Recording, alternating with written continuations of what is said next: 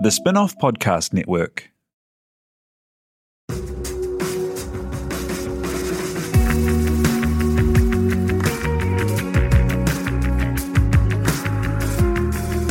You're listening to Business is Boring, a podcast that reckons it's anything but. Business is Boring is brought to you by SparkLab, offering inspiration and practical advice to help businesses find their edge.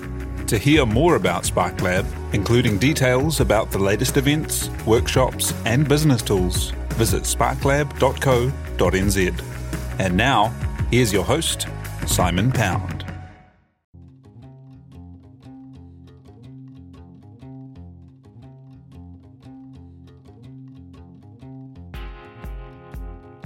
You're listening to Business is Boring, a podcast that reckons it's anything but.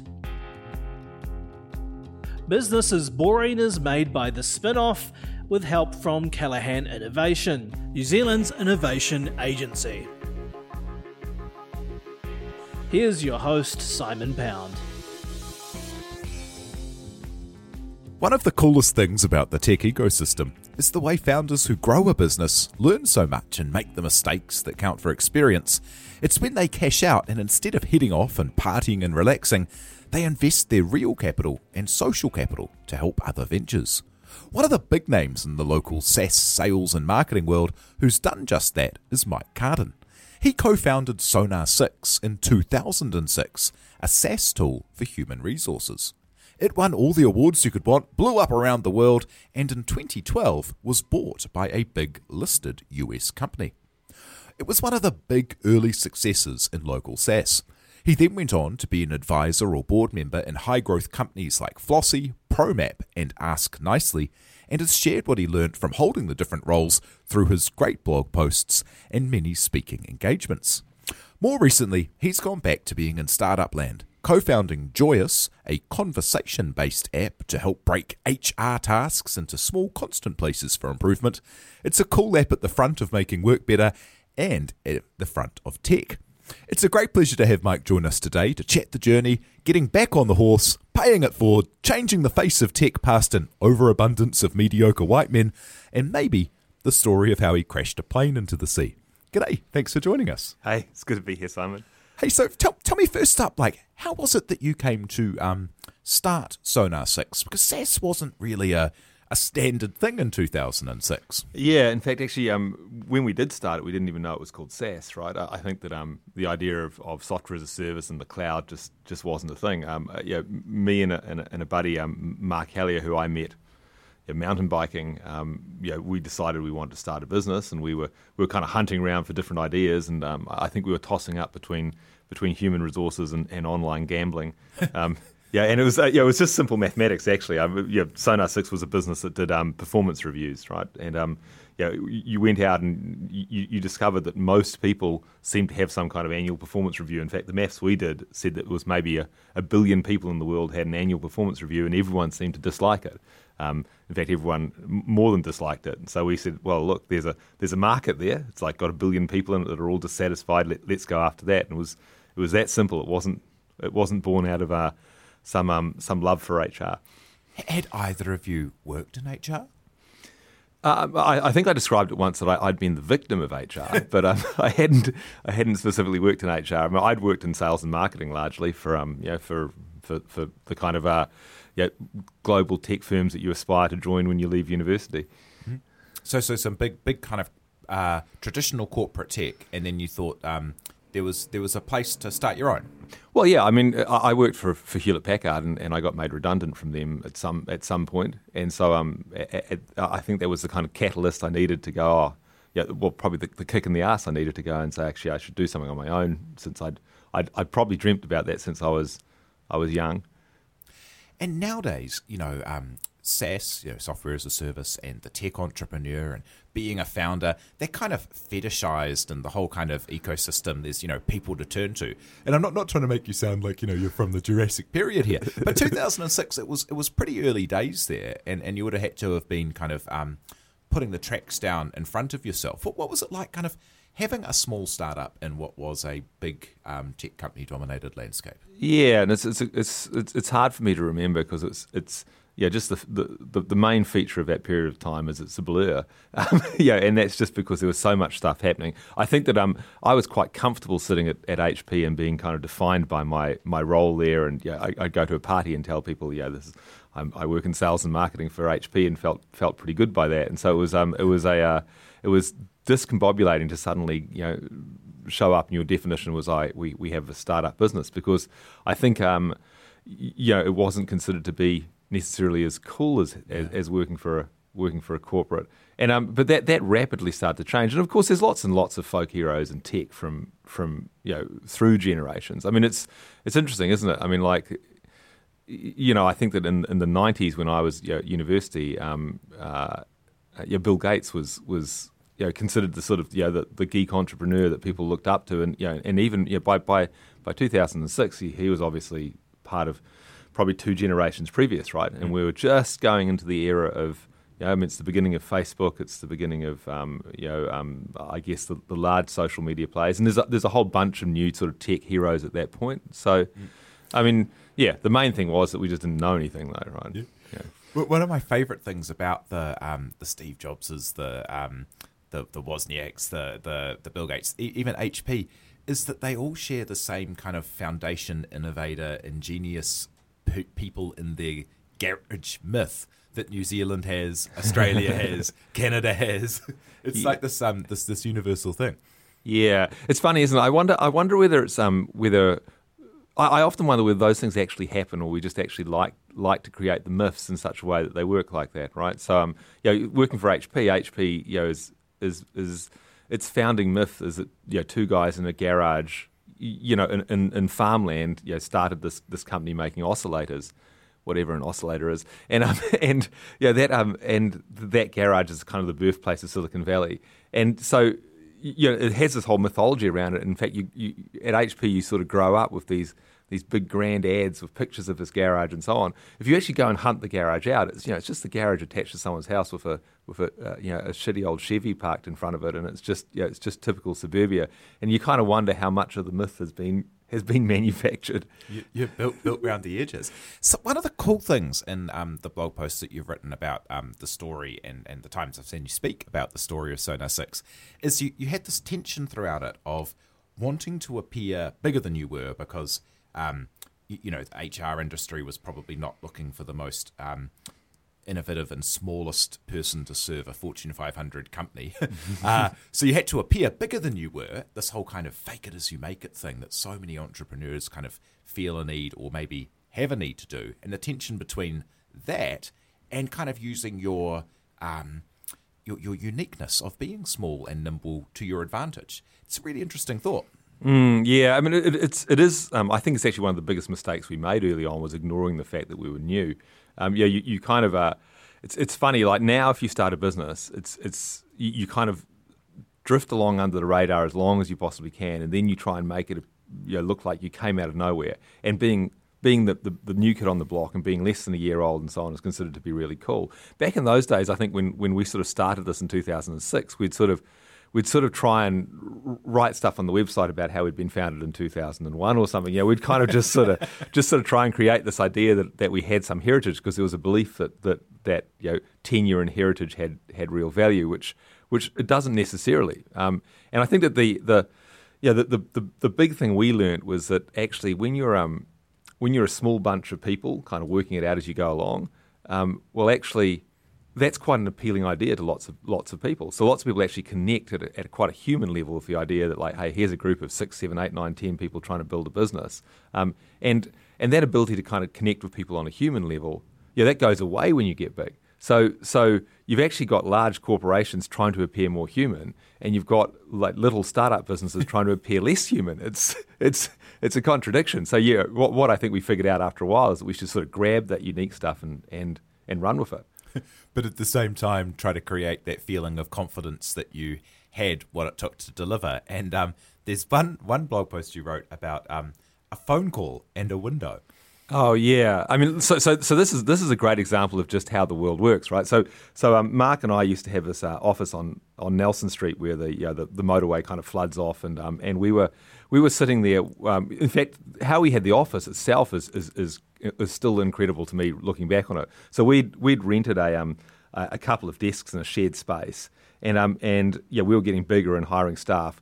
And we noticed one day that there was like an empty office upstairs, and rather than kind of contact the landlord about using it, we just moved in. So we just carried our computer gear with our small team. It was probably 4 or 5 of us at that point upstairs, and we started squatting in this office. And it was it had previously been an artist's studio, so it was covered in paint splatters, and it smelt of solvents the whole time. So I don't know what it did to our health, but it had windows that went on to Nelson Street, and it was pretty old and crusty, this office. And one morning we were on a teleconference, and Mark was talking to the tech team of a potential customer about the quality of our infrastructure and those sort of things. And as he was having that conversation, the window just fell out, like literally just like cracked and fell out. And suddenly it was a blustery day. We had like rain rushing into the office. And at that point, rather than sort of kind of tell people that, hey, look, we're in real trouble here and everything's flooding, Mark just really calmly said, oh, look, I'm sorry, I'm not sure if we've got any more questions, but this meeting room is booked, and the other people are waiting outside. So can we wrap this up? That's fantastic, and it worked. And so that kind of I think the way that you described that was on a teleconference, no one can tell you're a dog. Like that thing of you can present the story you want. And tell me about that growth that you managed to achieve, and then at what point did you decide to start kind of really basing yourself over in the States and taking that market really seriously? Yeah, I mean, if I kind of summarise the growth curve of Sonar 6, it's just flat for a long time. Like it's just sort of, in fact, it's sort of nothing, and then suddenly one day it's holy shit. Like we sort of go for probably a couple of years of just grind, and then somehow we just sort of crack the formula, and we just have people ringing us up. And we used to do this thing where we'd if we got a new customer, we'd print out their logo and we'd stick it on this corkboard, and then we'd kind of celebrate that we had a new customer, and we'd have like this sort of meeting to celebrate new customers every month, and maybe there'd be 2 or 3 people on the board, and we'd talk about who they were and so on, and literally went from that to we'd be adding 1, 2, 3 customers a day, and these were big customers, so I think that there was this sort of binary, like some switch flicked where, I don't know, people talk of the tipping point, but clearly exists, right? That suddenly enough people knew about what we were doing, and it was credible enough that people wanted to kind of want to get behind it, and we'd worked out how to sell it by that point. And so I think that was probably like 2 years into it. And we'd always had sort of global aspirations. We were always selling product in other countries. But at that point, we went and said, hey, look, we actually need to go after where the big markets are. And we moved a lot of our resources to California. And look, moving to California was also about getting closer to the sort of ecosystem, closer to the competition.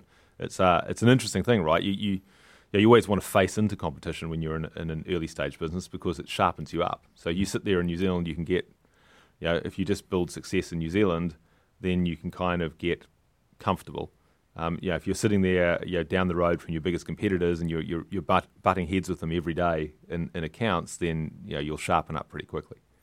And with you were driving the sales and marketing in that organisation, and I imagine that when you're dealing with HR software and enterprise clients, you're dealing against some very well-funded competitors who probably spend more on kind of a conference booth than your entire yearly marketing budget in some cases. What kind of things did you have to do to kind of, do the classic "we haven't got much money, so we'll have to think" kind of approach to standing out? Yeah, it's interesting, isn't it? Like there's an expression, isn't it, that constraints are the midwife of great design, and I think that idea of having constraints really does force you to make more inventive decisions, right? And so, I'm just thinking on trade shows specifically.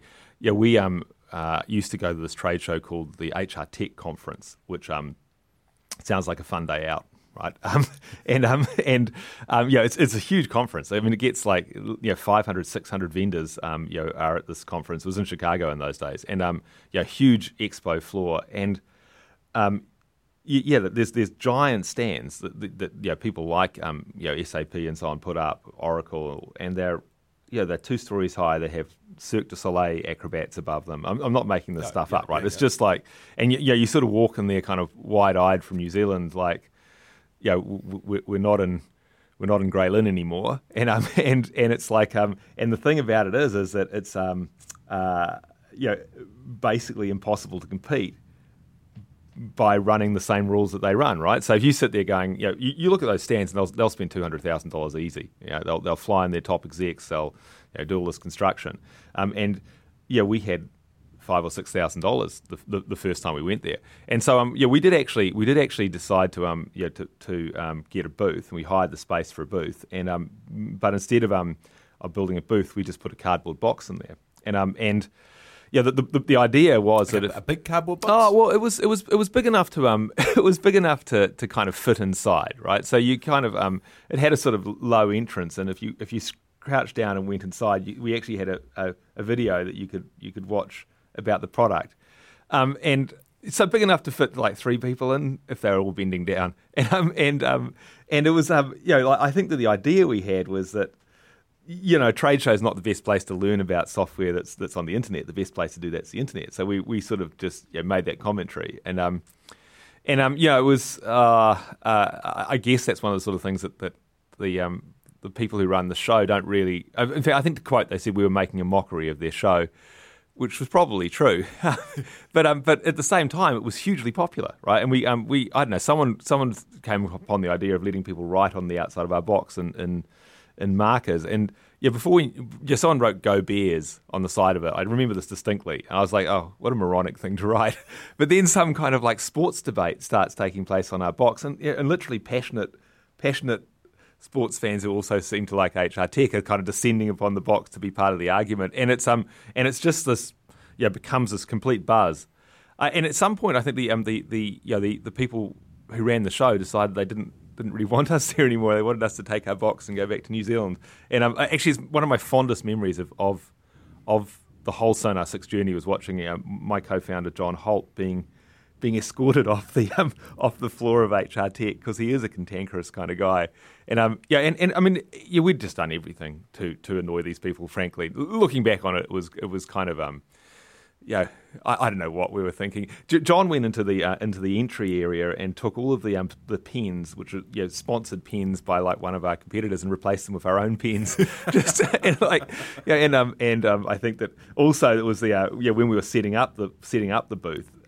It was the early days of sort of social and corporate, and so they'd hired a PR company to manage their social media channels, who basically would just retweet anything you wrote. So we'd just write, we're setting up the laser show, and they just retweet it and say, laser show's being set up at the Sonar 6 booth, and people would get down there, it was a cardboard box. So, and the funny thing is, I remember that Kai Crow, who was our marketing guy at the time, because frankly, I'm kind of uncomfortable with that stuff. It's like, I mean, it makes everyone uncomfortable, that stuff, bar a few people, like maybe John. And I remember saying to Kai that I was kind of uncomfortable about it, and he pointed out to me that if you were wanting to be a disruptor, and everyone wants to be a disruptor, don't they? If you want to be a disruptor, you're actually going to have to be comfortable with being disruptive, which I guess is the kind of lesson in it. Right? That's so cool.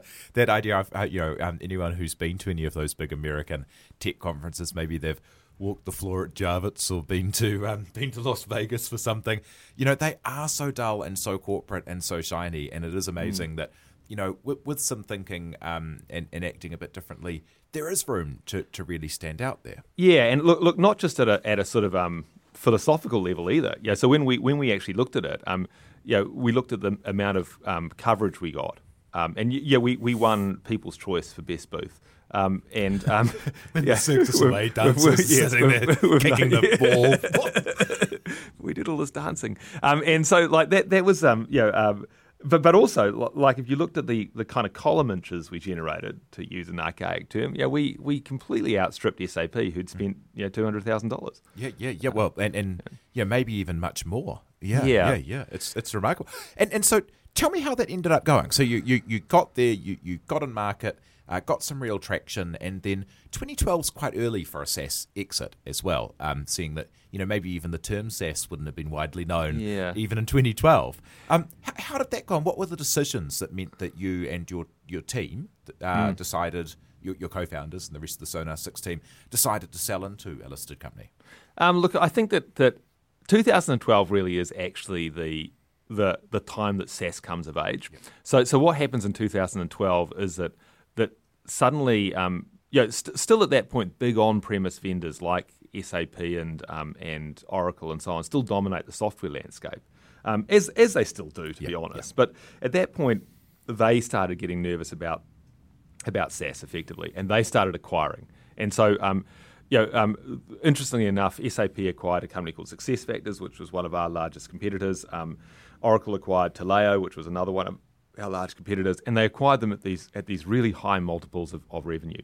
And so suddenly, HR SaaS particularly was hot, right? It was like people were going, hey, these businesses are the future. And of course, when you get big acquisitions at the top of the pile, then what happens is you get lots and lots of investors at the bottom of the pile. Lots of VCs particularly start flooding in, going, hey, HR software as a service is the place to be. Let's put money in there. And what that basically means, if you're someone like Sonar 6, is that suddenly your big competitors are now part of even more powerful companies, and your small competitors have got lots and lots of funding from VCs and no legacy issues, and they can catch you up fast. Yeah, exactly right. And so you have no option other than to either take on more funding yourself, or take advantage of all of the acquisitive behaviour that's occurring, of all of the consolidation that's occurring. And so, our shareholders, kind of tossed up between those two choices. You definitely didn't have a choice of just doing the same thing, right? And I think that what happens is that we had, we'd built our shareholder register out of, kind of high net worths and friends and family and so on, and they'd been in it for 4, 5, 6 years by that point, and taking on more money from an institutional investor would mean that, hey, the horizon for them to get some liquidity would be 3, 4, 5 years away still. Whereas if we took an exit, then people would get their money, get their return at that point. So that's kind of what was really driven by shareholders wanting to get some liquidity and a market which was allowing that to happen. And that window stayed open for about probably 18 months, and then SaaS multiples started to drift south again, and so we took advantage of the market opportunity. And how did it go? Like, was it? I saw in one thing someone rang you up and said, "Hey, you'll never have to work again. What are you going to do?" Was it really that way? Well, I'd agreed to work for the acquirer for a couple of years, and it was a cash deal, so I could have left. But it was interesting. Like the first thing that happened was it was just a weight off your shoulders, right? If you didn't make the sales number for the quarter, I'd ring up my boss, who was the CEO of the acquirer, and just go, hey, look, I'm sorry, but I didn't make the sales number for the quarter, and then I'd go home and go to bed. And that's quite different in startup land, right? Where you'd sit up all night working out how you're going to pay the staff. But the other part of it too, though, was that it was really interesting. So suddenly I was part of the leadership group of a NASDAQ listed company, and that's just a rare opportunity. Yeah. And it was it was extraordinary from the perspective of the level of aggression that they put into growth. They were just absolutely hell bent on growing, and they had we thought we were hell bent on growing until so if we did some list rental and we spent $200,000 and it was a big success, the next year we'd go, let's spend $400,000 and we'd think that'd be aggressive. They would go, what is the most money we can possibly spend next year on list rental? They'd go, oh, we can spend $2 million, and so they'd just spend $2 million. And so it was invigorating. Wow. And I was it enjoyable as well? Like being inside a corporate structure and not being in full ownership. And the reason I ask that is often like sometimes the things that are the least enjoyable are the times when you learn the most. Yeah. So I mean, look, it was enjoyable and unenjoyable. I think that certainly there was suddenly I was having to justify decisions which previously I hadn't had to justify. But there's a real difference between so the first time I'd worked in the corporate world, I was hell bent on kind of progressing my career and making sure I didn't offend anyone or I made sure I scratched the right people's back and all of that sort of BS that goes along with those kind of roles. At this point, I don't actually care, right? So because if the worst thing that can happen is that like I get fired and hey, I've just sold my business anyway. So it's sort of like there's sort of this element of like going, okay, I can actually kind of be who I am for a change, which is a luxury that virtually no one in a corporate's afforded, unfortunately. That's right. And tell me about then coming back and doing that classic thing of using your capital to invest in startups, but also your social capital, because that's the hugest thing here. When people who have had a successful exit, they have so many opportunities, so many people coming to them with their ideas that they want help with, and the ones you choose are the ones that then the less sophisticated money will follow. You help them with funding just by being there, and you kind of make a big promise to each of these things.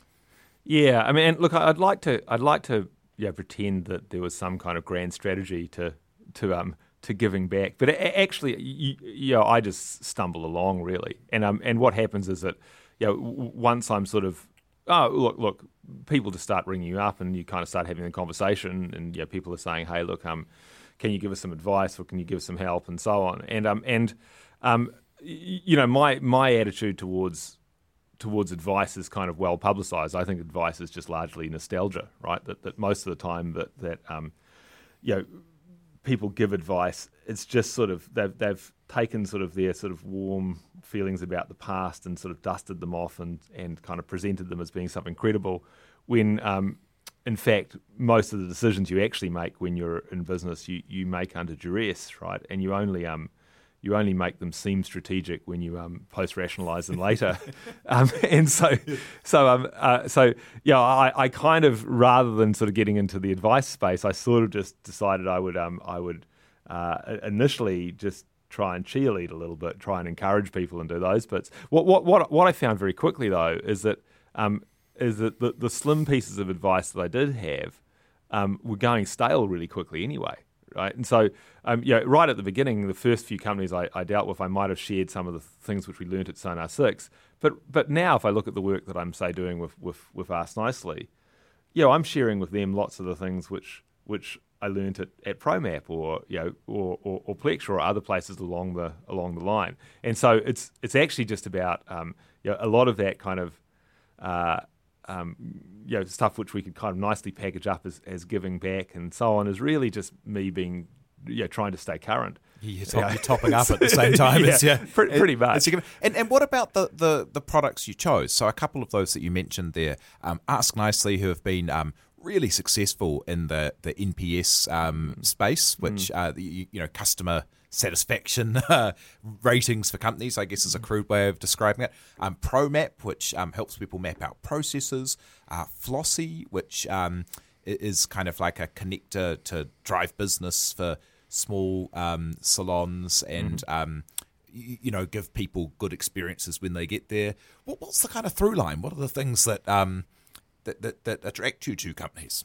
Oh, look, I've said this before, and it makes me sound kind of cold, but I'm primarily attracted to markets, right? So when you look at a market and you go, hey, there's a big market here with a big opportunity, then it's fun, because you can grow something and you can take it somewhere. So if you look at the market, say if we talk about Ask Nicely and the market for customer feedback or customer advocacy, well, it applies to almost all businesses. It's just a massive market. So even if you only get a small percentage of it, you can be successful. But moreover, if you do get a big chunk of it, you can build yourself something of significance. You can build yourself an iconic business, and those things interest me. The same with if you look at something like Flossy, which is in hair and beauty.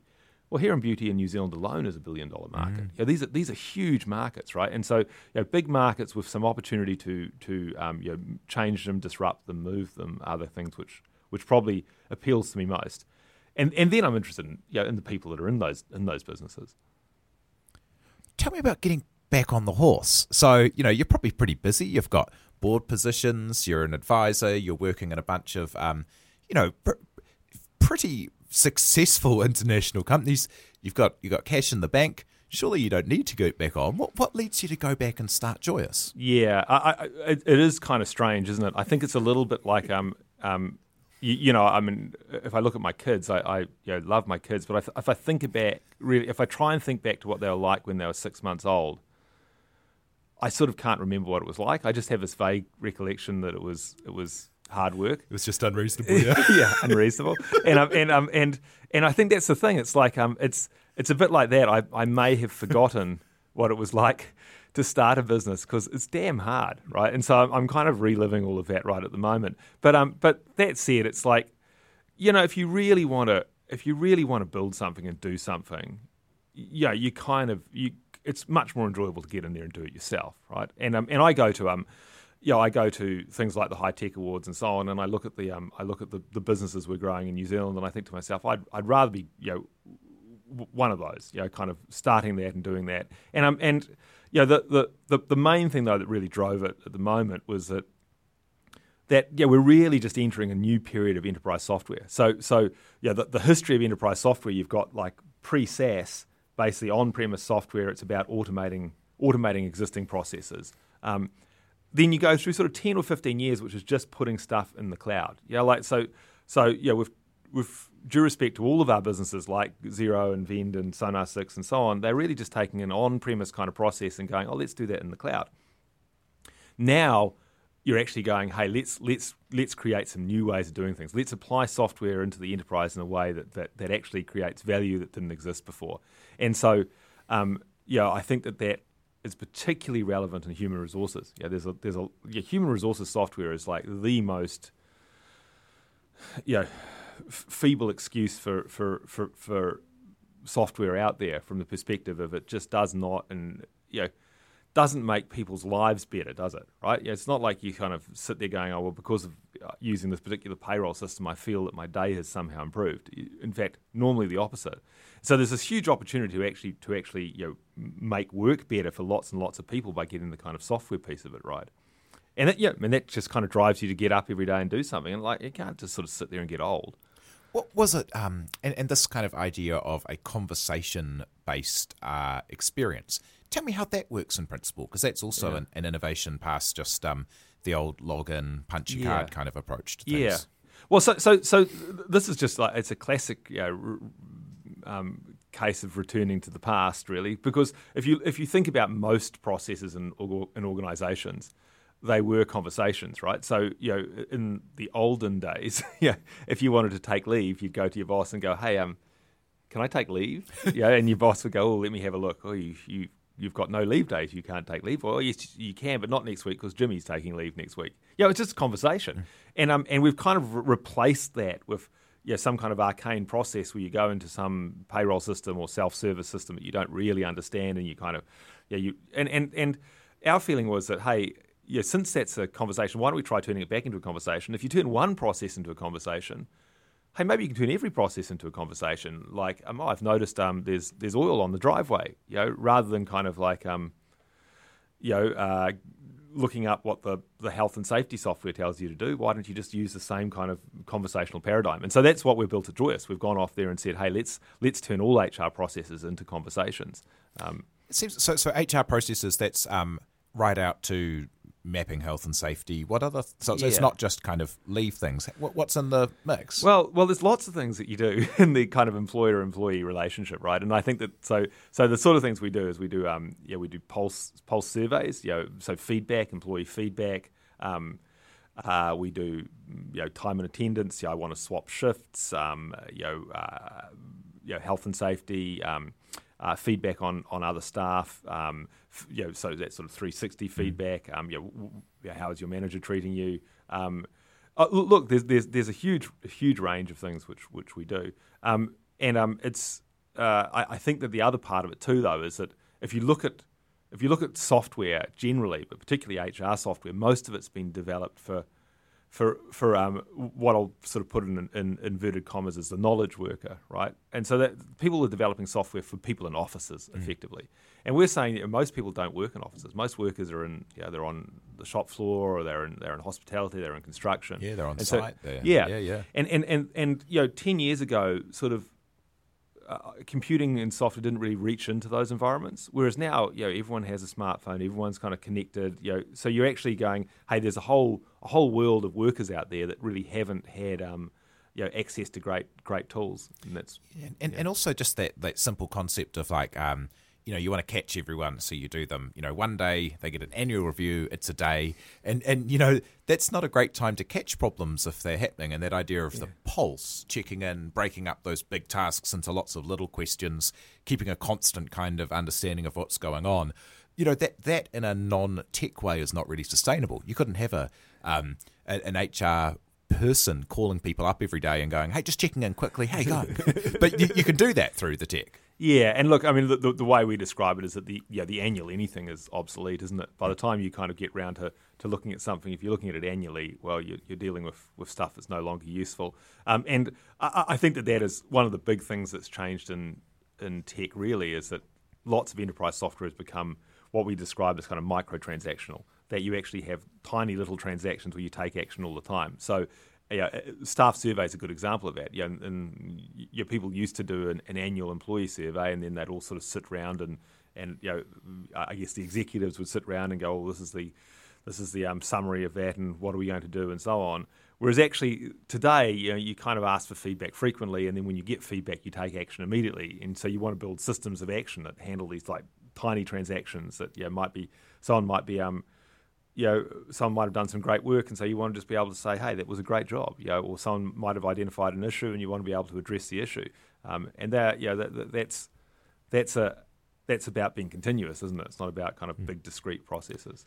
An interesting approach with Joyous as well is that you're really positioning it in the employee experience space rather than, it's there to help all the employees get more out of their work rather than just help the HR managers have a better day. And part of that's been really interesting is the way that you've brought in a group of voices and taken a leadership position through your blogs and your content marketing, I guess, around diversity and inclusion. Tell me about that. That it may not seem to be like the first place to jump, but it's really interesting. Yeah, the idea that employees, that the experience of employees is the most important thing probably is what drives that, right? So you look at that and go, okay, well, you want to create an environment where employees can flourish, because employees that flourish will build you a great business. I mean, it's that simple, right? If you look at how you kind of create those environments, they are inclusive environments, right? You can build, I don't know, some kind of blokish monoculture, and it might work, for some industries. But generally speaking, if you're trying to do something inventive, you want a whole range of different kinds of thinking and so on. And I don't think we've necessarily thought. The way we thought about diversity has been kind of shaped by some work that or some comments I read from Dave Dodds from Figured, and he'd made the point that actually, if you get things right at the start and you build the right culture, you don't actually have to actively manage diversity and inclusion at all, right? That if you hire the right people, then they will tend to hire more of the right people, and vice versa. So if you go off for instance, if you start by building the classic bro culture in engineering, which is an established kind of macho, male dominated engineering culture. If you start building that, then you will always have that, because it will just keep employing. The organism rejects any difference. Yeah, very much, right. And that will lead to a whole bunch of behaviours you don't want. But the biggest behaviour it will lead to is it won't be particularly inventive, because it will just be self-referential. And so, if you get those hires right at the start, and you build that team right at the start, then it will tend to build a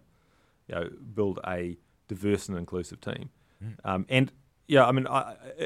It's funny. I still have to have the conversation with people about why diversity is useful, but it's very, very simple, right? It's purely that you actually need people who think differently. Otherwise, you'll just produce the same old shit as everyone else. Yeah, and that outcomes-based thinking comes through really strongly there. And what I quite like about that is in your own portfolio, you said you set yourself a target to be 2/3 not simply pale, stale, and male.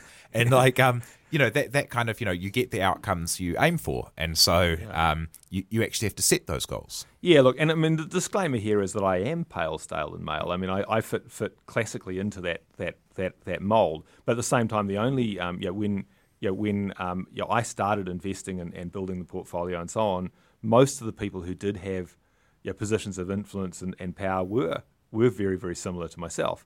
And so, at that point, you go, hey, if you're actually, I've often thought that like there's a lot of people out there who are in the world of investment, who just don't seem to take responsibility for diversity themselves, right? They're quite willing to say, hey, look, we want the organisations we're involved in to have a diverse agenda and so on, but at the same time, you should put your money where your mouth is. And I think that what happens in early stage investing is that there's so many factors that you kind of have to build yourself a set of rules anyway. You have to build yourself a set of, like, these are the sort of businesses I like. So I mentioned before I like businesses with large markets. Well, that's not dissimilar to saying, well, I like businesses which either have Maori or Pacifica leaders or female leaders. And I'm not saying you want to be, I'm saying that that's exclusively what I like, but you go, okay, that's good to have that as part of your kind of mix when you're developing your investment hypothesis, because then you're actively contributing to making the environment better. And my portfolio is small, so these mean this doesn't mean like I have 300 companies like this. It means that. But when you're picking 5, 6, 7, 8 companies to invest in, like let's look at the leadership of that. And of course, the other thing too, though, at the most simple economic level, diversity kind of reduces risk to an extent, because you have people who think differently in different situations. Whereas if everyone kind of thinks the same, then you have effectively more systematic risk. But also people who have more to prove tend to work harder. And it amazed me when I did work for NZTE Beachheads. The number of kind of organisations they'd put me in front of to help who were just sort of middle-class white guys who were going to make it anyway just was depressing. It's like, whereas now I have more involvement with things like Hatch Youth, which is trying to help Pacifica youth build businesses. And those are places where actually, like, if you are going to try and make a difference, let's put your effort where you'll make the biggest difference, not where you'll just make a kind of marginal improvement. What advice do you give to those entrepreneurs starting out that you work with? What's your advice for entrepreneurs? Look, I always start with the disclaimer about advice being nostalgia. Really, I mean, I think that your role when you're working with entrepreneurs is oftentimes to provide them some kind of coaching, just on how they run their own thought processes.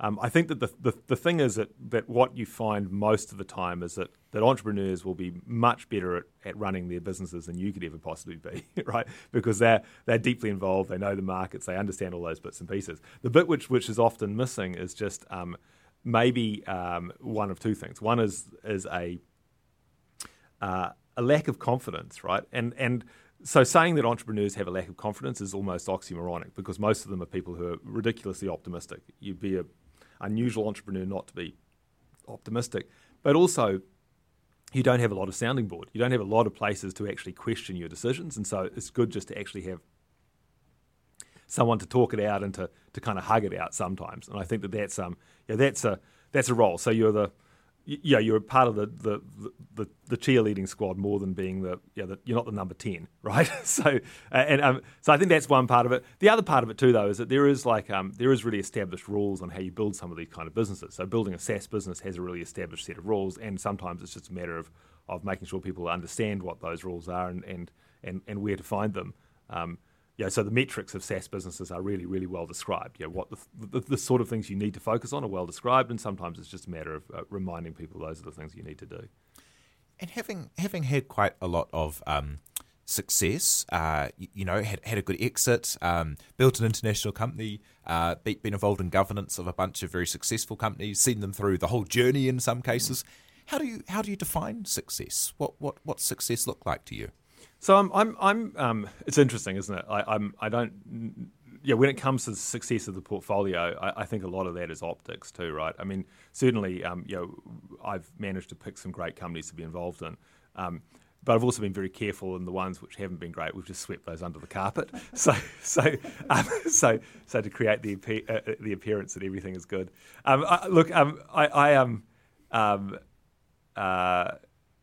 Don't know if I actually have a good definition for success. I think that life is really just putting one foot in front of the other a lot of the time, and so you kind of have to have momentum. My sort of guiding principle is there's a couple of expressions. There's an expression in which is popular in English speaking countries, which is that life is short, right? And so that you kind of want to cram lots of stuff in there. And so to me, if I look back on a year and I go, hey, was that a successful year? And that will typically be a year where it was generative, where we created something out of nothing, where we did some stuff, we did some creative stuff and we built something. And so there's that piece of it which is like continuously doing something. To me is a bit of a definition of success.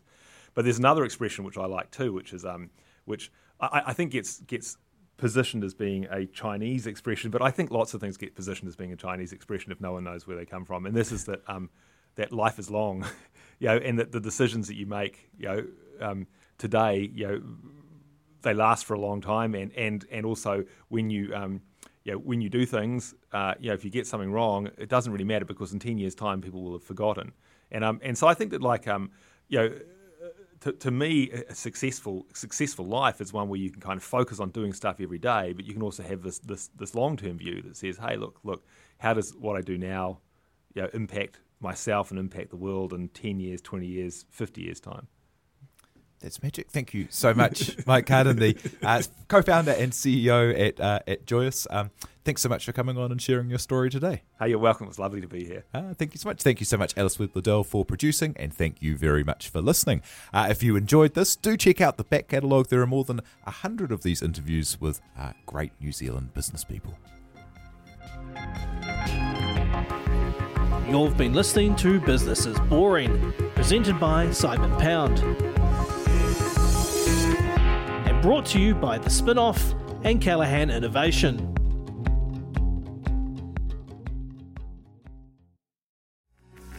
From the Spin-Off Podcast Network, that was Business is Boring, brought to you by SparkLab. Make sure you're following Business is Boring wherever you get your podcasts. And for more information on SparkLab, visit sparklab.co.nz.